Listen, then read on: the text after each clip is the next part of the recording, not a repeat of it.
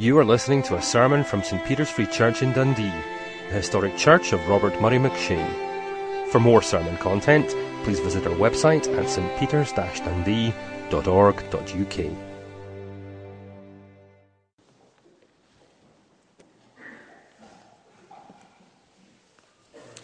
Our Old Testament reading is from the book of Isaiah, chapter 61, verse 10, reading through to verse 12 of chapter 62.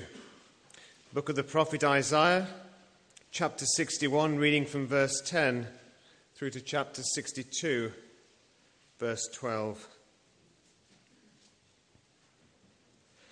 I delight greatly in the Lord. My soul rejoices in my God. For he has clothed me with garments of salvation and arrayed me in a robe of righteousness, as a bridegroom adorns his head like a priest, and as a bride adorns herself with her jewels. For as the soil makes the sprout come up, and a garden causes seeds to grow, so the sovereign Lord will make righteousness and praise spring up before all nations. For Zion's sake, I will not keep silent. For Jerusalem's sake, I will not remain quiet till her righteousness shines out like the dawn, her salvation like a blazing torch. The nations will see your righteousness, and all kings your glory. You will be called by a new name that the mouth of the Lord will bestow.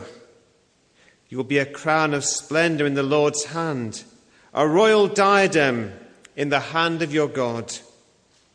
No longer will they call you deserted or name your land desolate, but you will be called Hephzibah and your land Beulah. For the Lord will take delight in you, and your land will be married.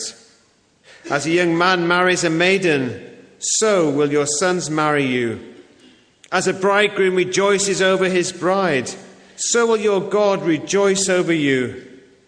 I have posted watchmen on your walls, O Jerusalem. They will never be silent day or night. You who call on the Lord, give yourselves no rest, and give him no rest, till he establishes Jerusalem and makes her the praise of the earth.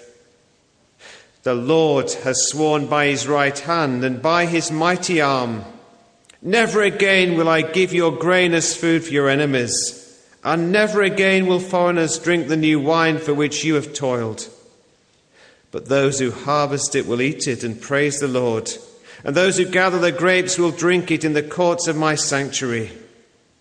Pass through the gates, prepare the way for the people, build up the highway, remove the stones, raise a banner for the nations. The Lord has made proclamation to the ends of the earth. Say to the daughter of Zion, see, your Saviour comes. See, his reward is with him, and his recompense accompanies him. They will be called the holy people, the redeemed of the Lord, and you will be called sought after, the city no longer deserted. God will bless to us that reading of his holy word. Well, we're delighted to welcome Mike Reeves to Dundee. For those of you who don't know Mike, he's been very involved with UCCF. He is a theologian and a very good one. You can, if you want, I would strongly recommend his books such as The Good God or The Unquenchable Flame. He makes church history sound really interesting. And some of you who feel that that's impossible, read the book. Don't be prejudiced. We are delighted to have Mike with us. He spoke at the Solus Day yesterday, and I would encourage you to get a hold of his talk once we produce that, because it really was excellent. But Mike, where are you? Come and share God's word with us. We do welcome you again to Dundee.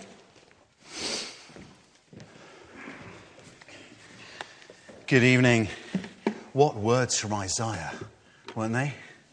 Tonight, as we look at Isaiah, we are going to be looking at what the Bible calls a profound mystery. And my hope is that wherever you are at yourself, wherever life is at, that in this cold darkness, this will be the sunshine on you, great refreshment for you. And that, yes, wherever you're at, you will see and think of Christ's church stepping out in mission. And when you think of Christ's church going out, sharing the glory of Christ, you'll think, oh yeah, that's where I'm at. That's what I want to be part of. Let's pray.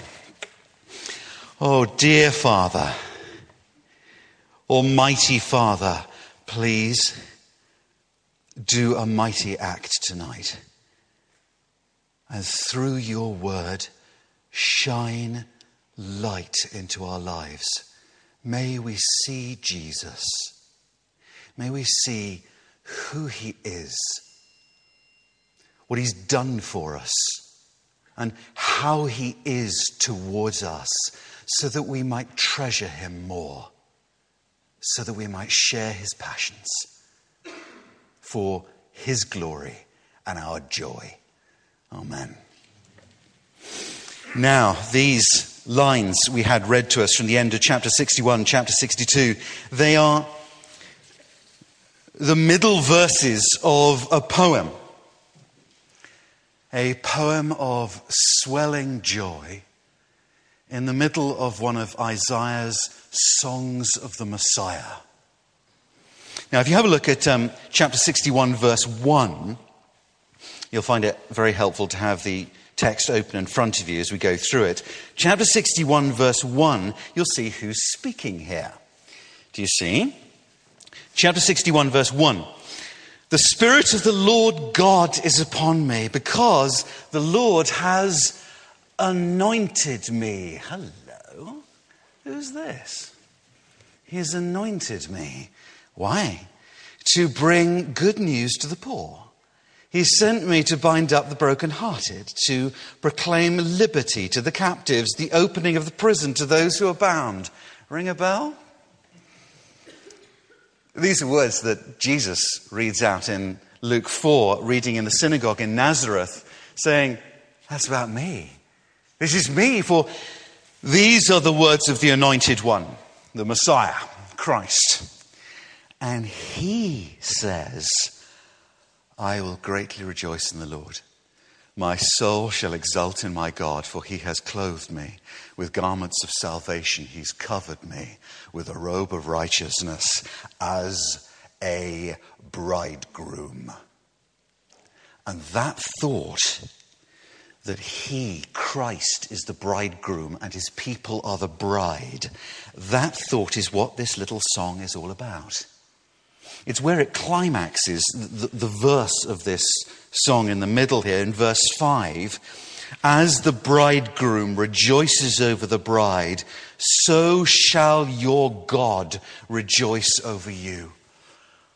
And so this song rocks out one of the great anthems of the Bible, of Christ the bridegroom who comes to win and love his bride, the church.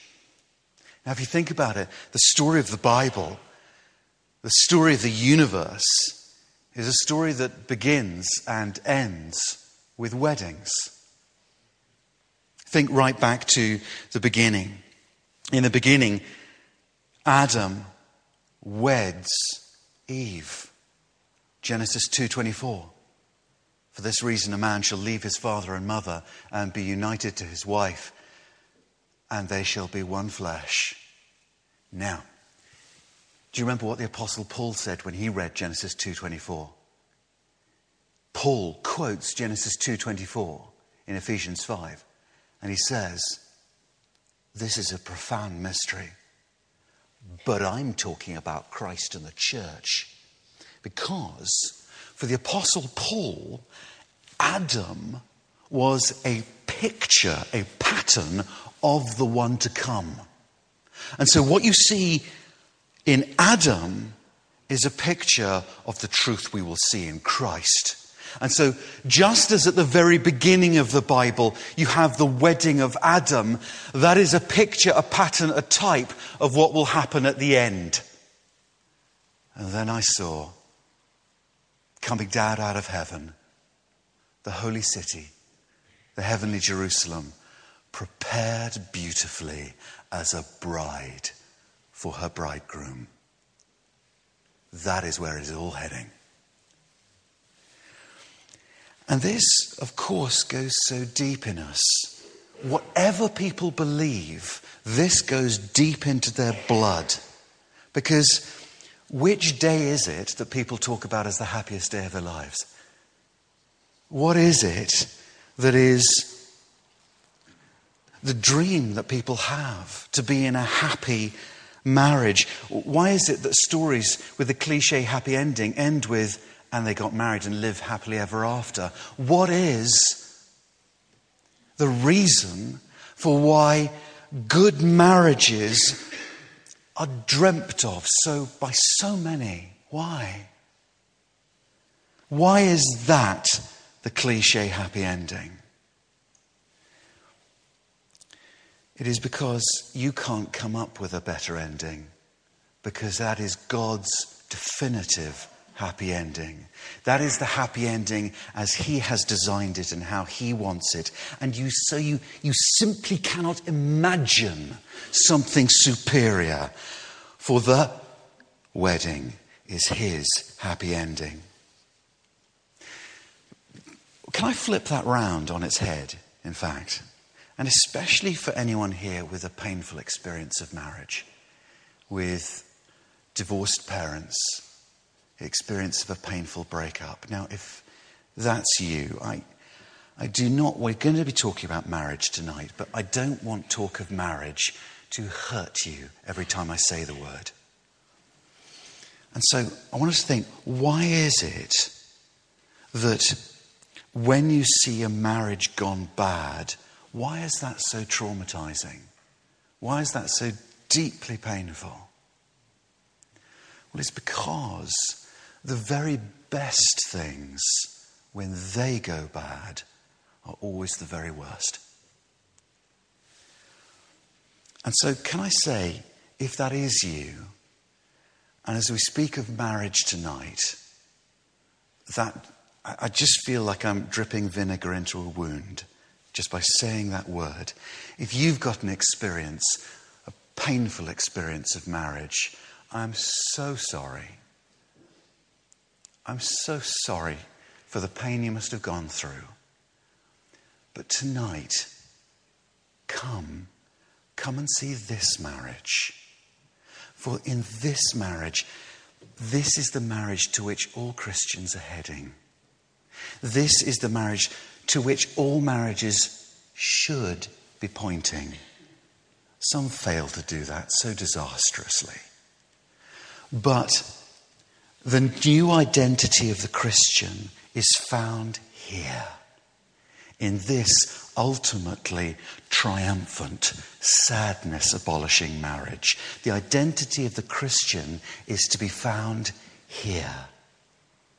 So come here, and in this marriage, find comfort, balm for all your pains in marriage. This is the Christian's new identity, and this is where we're heading. So come with me. We'll start at chapter 61, verse 10. And it all starts with the anointed one, Christ, being got ready. Now, do you see 61, verse 10? Full of rejoicing. He's clothed with salvation in a beautiful robe of righteousness, ready for his wedding. And in fact, you'll see the same thing. It's worth flicking back to this. If you flick back to chapter 59, verse 17, you see the similar sort of thing happening. He put on, 59:17, righteousness as a breastplate, a helmet of salvation on his head. He put on garments of vengeance for clothing and wrapped himself in zeal as a cloak. Now, he's getting ready. Why? What for? Well, because 61:11, the next verse, you see, he wants something like a fruitful garden to grow. Do you see that? 61:11. He wants some object of righteousness and praise to sprout up before all the nations. Oh, now what could that be? What is this object of righteousness and praise to sprout up? What is it? Well, verse 1 of chapter 62, he goes on, and it is still him speaking, by the way. All of this is him speaking. You can see it down to verse 6. I have set watchmen on your walls, O Jerusalem. It's still him speaking. So what is this object of righteousness and praise that he's going to bring about? 62:1. For Zion's sake, I will not keep silent. For Jerusalem's sake. See, all this getting ready of his, all this putting on of garments of salvation, all this purpose, this desire for this object of praise and righteousness to sprout up before all the nations, it's about her, the holy city where God dwells, prepared as a bride, Zion, Jerusalem. He clothes himself ready, and his purpose is his church. And of her, he says, for Zion's sake, I will not keep silent. For Jerusalem's sake, I will not be quiet until her righteousness goes forth as brightness, her salvation as a burning torch. The nations shall see your righteousness, all the kings your glory. This is the bridegroom. See his passion, his zeal he's wrapped himself in. He will not rest, he will not stop until his bride is glorified. And all the world gasps at her beauty. Now, how we need to hear this today. Because it is so easy for us to get down and discouraged by how the church is marginalized, messed up, dirty, confused, sneered at, and ignored. Just so were God's people in Isaiah's day. But think who she is. The bride of the all-powerful, all-loving Christ. I just think, if my darling wife were being sneered at, abused, ignored, all my heart would go out to her, and that's me, and I'm a scumbag. All my heart would go out to my darling wife. Think how it is with the bridegroom of bridegrooms. Oh, he will come. He will come, and he will take her to himself, and he will vindicate her. He will heal her and glorify her. But let's pause for a moment to see what's going on here, because what does it mean that the church is to be married to Christ? What does that mean? Well, have a look at the language of righteousness here. See, in 61:10, look closely at this. In 61:10, he says that the Lord has covered him with a robe of righteousness. See that? But then in 62:1, he says he's going to cause her righteousness to go forth as brightness. He's going to ensure, verse 2, that the nations see her righteousness. He's righteous, and now she's seen as righteous. Do you see it? It's the gospel. Let me explain. In fact, let a great hero of mine explain. Martin Luther, the great reformer. Now, when Luther rediscovered the gorgeous news that God saves by his grace, by his kindness alone, and sparked the Reformation with that rediscovery, people would come back at him and say, Luther, what are you talking about? How could this be that God can save by grace alone? What do you mean? And he wrote a little tract which you can read, and I'd recommend you reading it, called The Freedom of a Christian. And in it he explained his discovery like this. He told a story.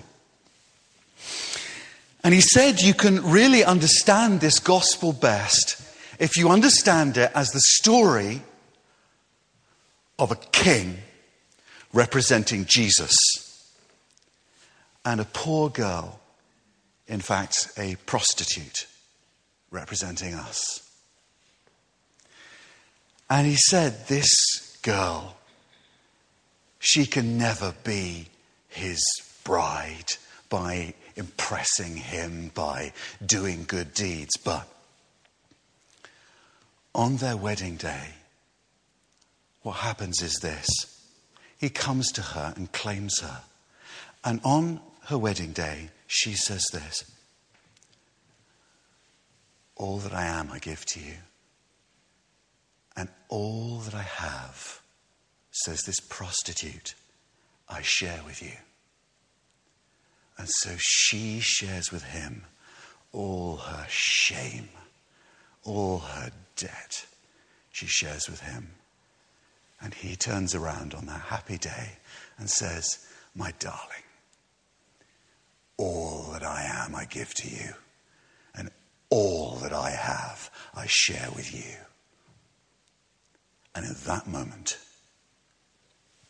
he is hers. She becomes the queen. And all that is his, he shares with her. All his kingdom, he shares with her. That is the great marriage swap of the gospel. And is it not beautiful? Our great bridegroom has taken all our sin, all our death, all our judgment, and shared with us freely just by giving out to us that word of promise. He's shared with us all his righteousness, his blessedness, his eternal life. Meaning, said Luther, that the sinner, with all her sins, can confidently, he said, display her sins in the face of death and hell and say, if I've sinned,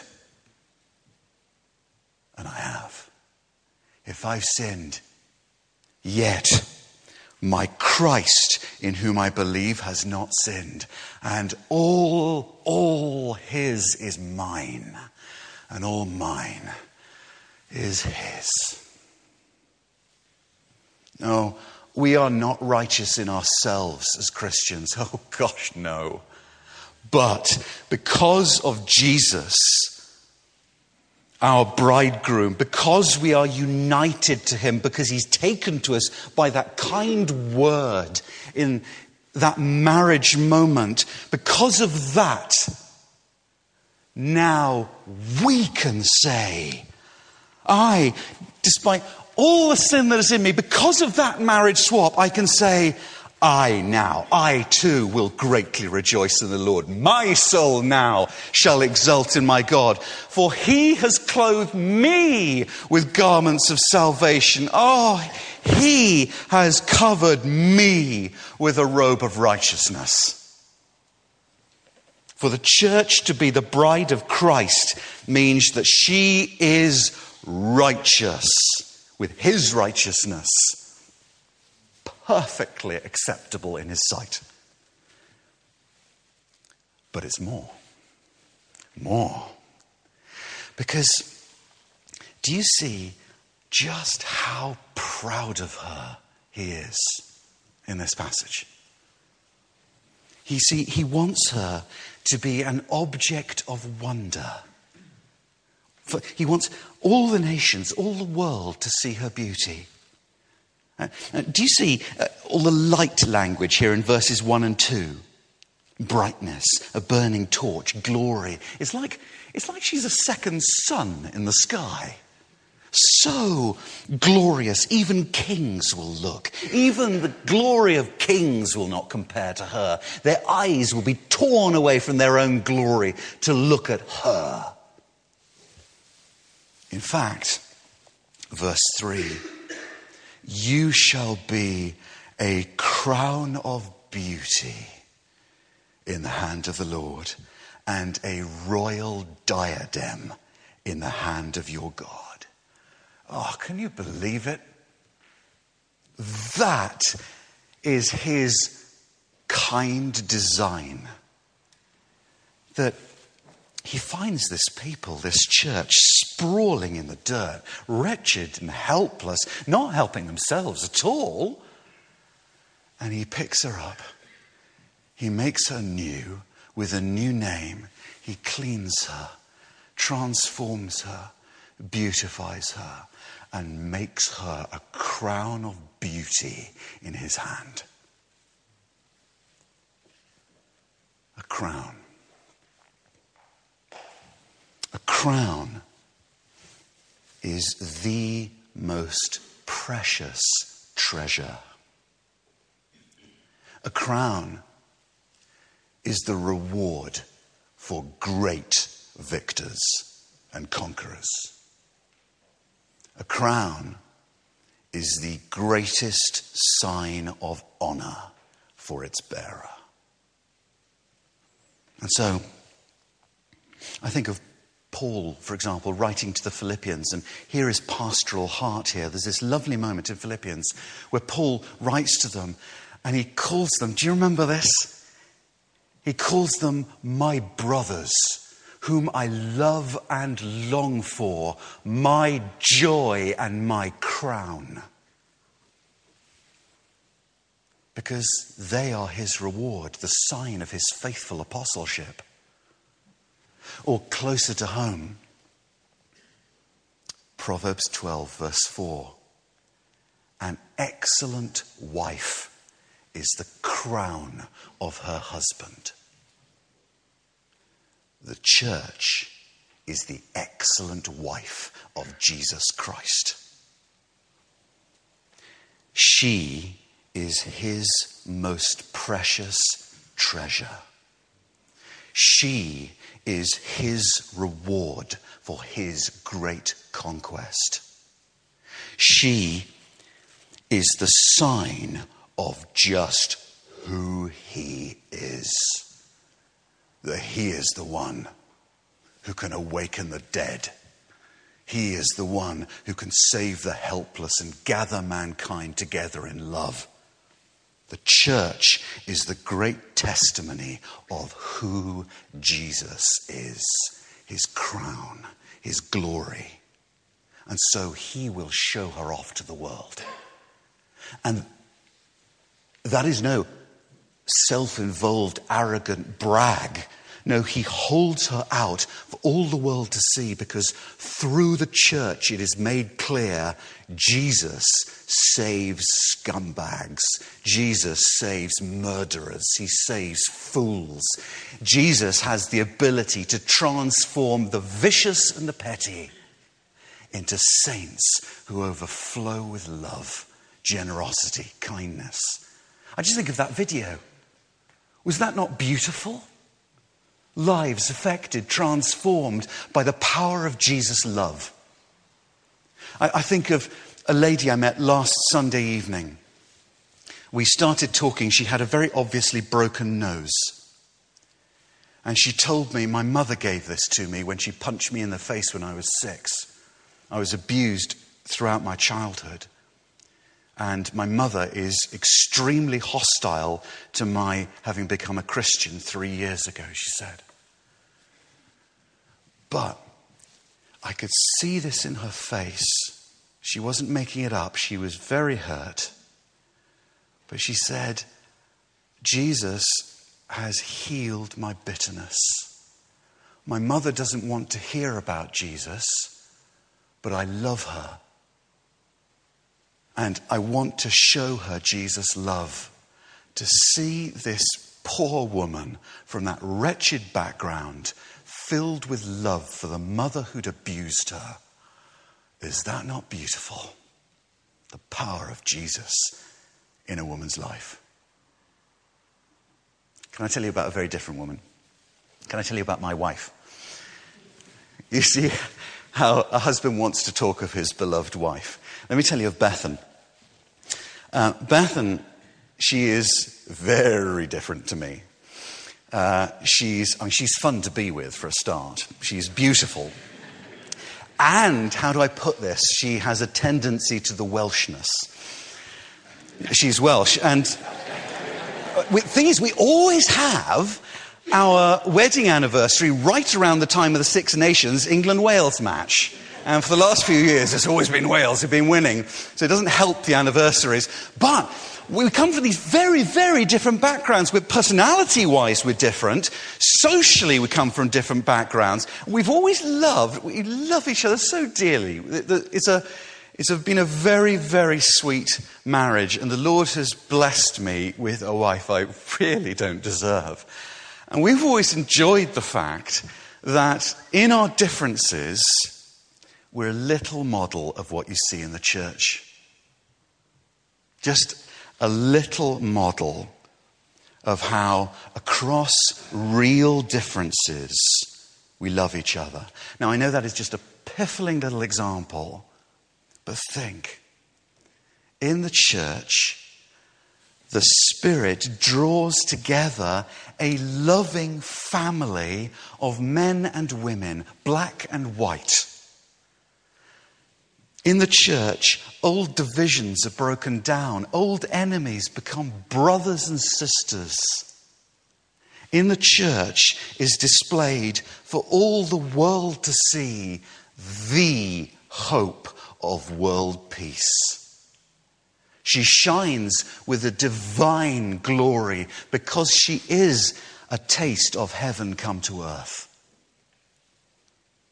And so the church, the bride, she's made new, she's made righteous, and of course Christ wants to hold her out for all the world to see, that all might see this hope. Here is what he can do. But there's more. There is even more. Now, okay, put your seatbelt on, because what we're about to see is so wild. You are not going to believe it unless you see it for yourself right there in black and white in God's own word. Are you ready? Verse 4. Seatbelt on. You shall no more be termed forsaken. Your land shall no more be termed desolate. You shall be called, my translation translates it fully here, you shall be called, my delight is in her. And your land married. For the Lord delights in you. And your land shall be married. For as the young man marries a young woman, so shall your sons marry you. And as the bridegroom rejoices over the bride, so shall your God rejoice over you. Now, if I heard that Christ is merciful to sinners, that is amazing. But I can take that in. If I hear Christ is kind and gracious, forgiving towards those who willfully reject him, it's stunning, but I can take it in. But this, it says, my delight is in her. The Lord delights in you as a bridegroom rejoices over the bride, so your God shall rejoice over you. Oh, pinch me. I mean, this is not some distant God who thinks, ugh, flicks out a little bit of grace, a little bit of salvation, and then gallops off into the distance, is it? No, you see here, Jesus Christ has the most passionate love for, delight in his bride. She thrills him. She's not some difficult charity case for him. His delight is in her. Now, don't get me wrong. I'm not saying that she's earned his favor by flirting her way into it or anything like that. No. Christ creates his church out of nothing.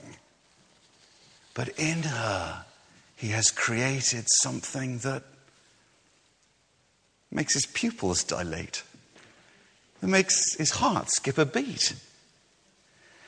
And that love that he has for her is the reason for it all. Why did God create the universe in the first place? That the eternal Son of God might have a bride, that he might share his all with, on whom he might pour out the oceans of love that were in his heart. Now think of that when you step outside and go home tonight.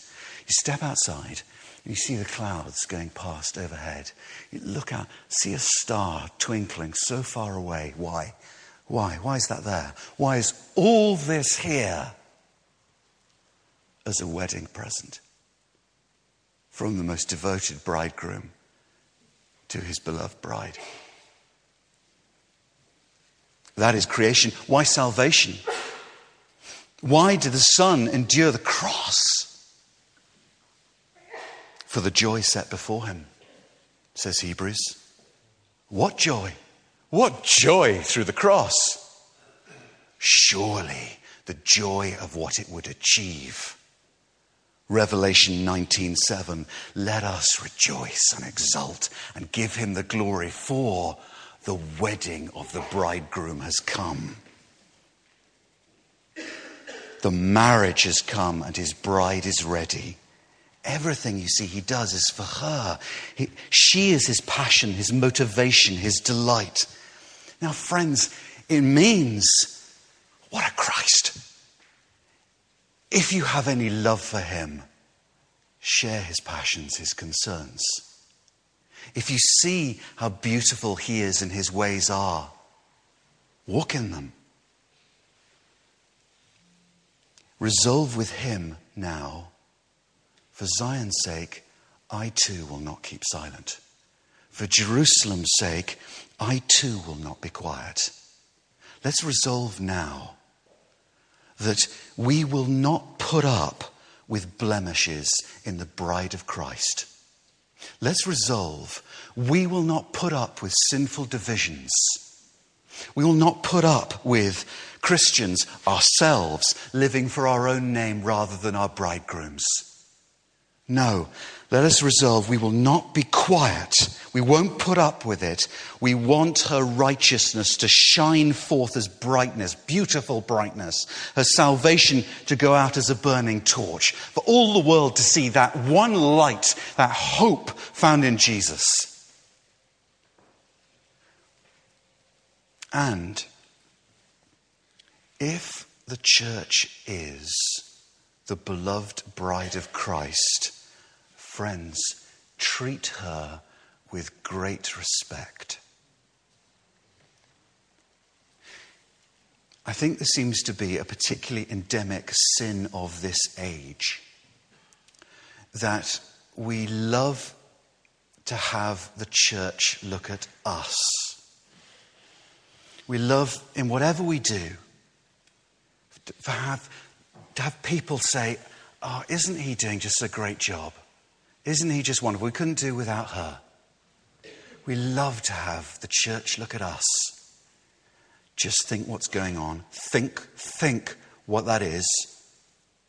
Getting the bride of Jesus Christ to get her eyes to look to you. Imagine her on her wedding day, dressed, ready for her bridegroom, and you try to get her to look at you, to fall in love with you. That is flirting with the bride of Jesus Christ. Oh, friends. Friends of Jesus Christ do not flirt with his bride.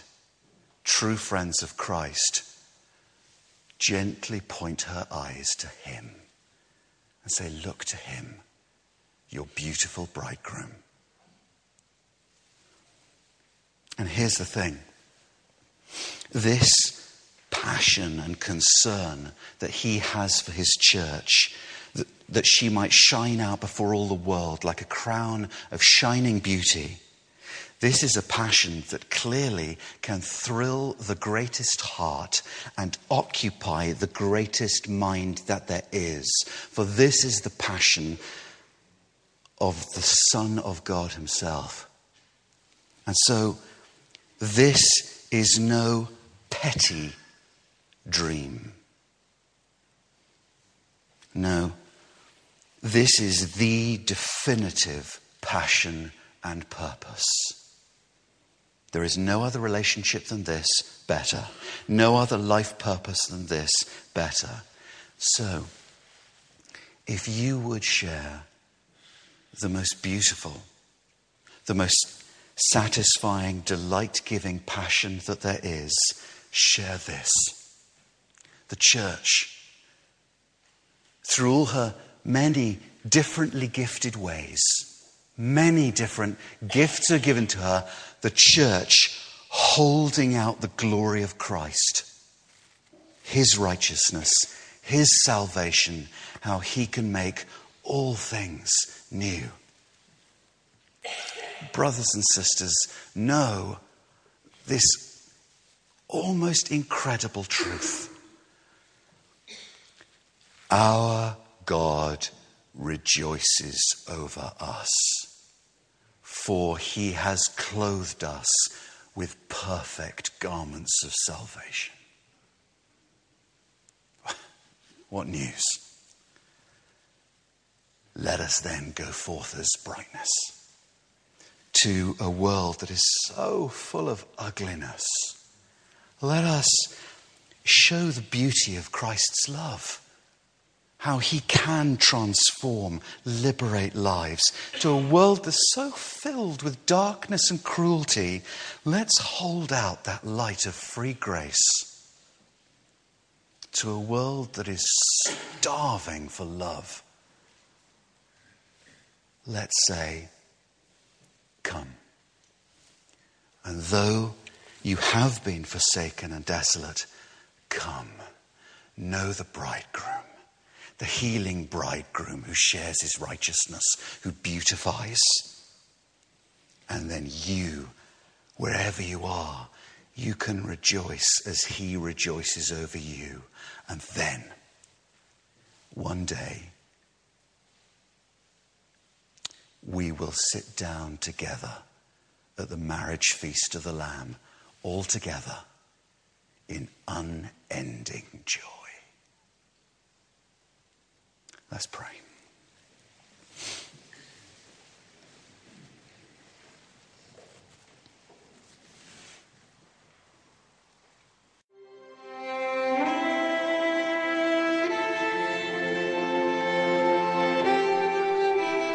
Thank you for listening to this sermon from St. Peter's Free Church in Dundee.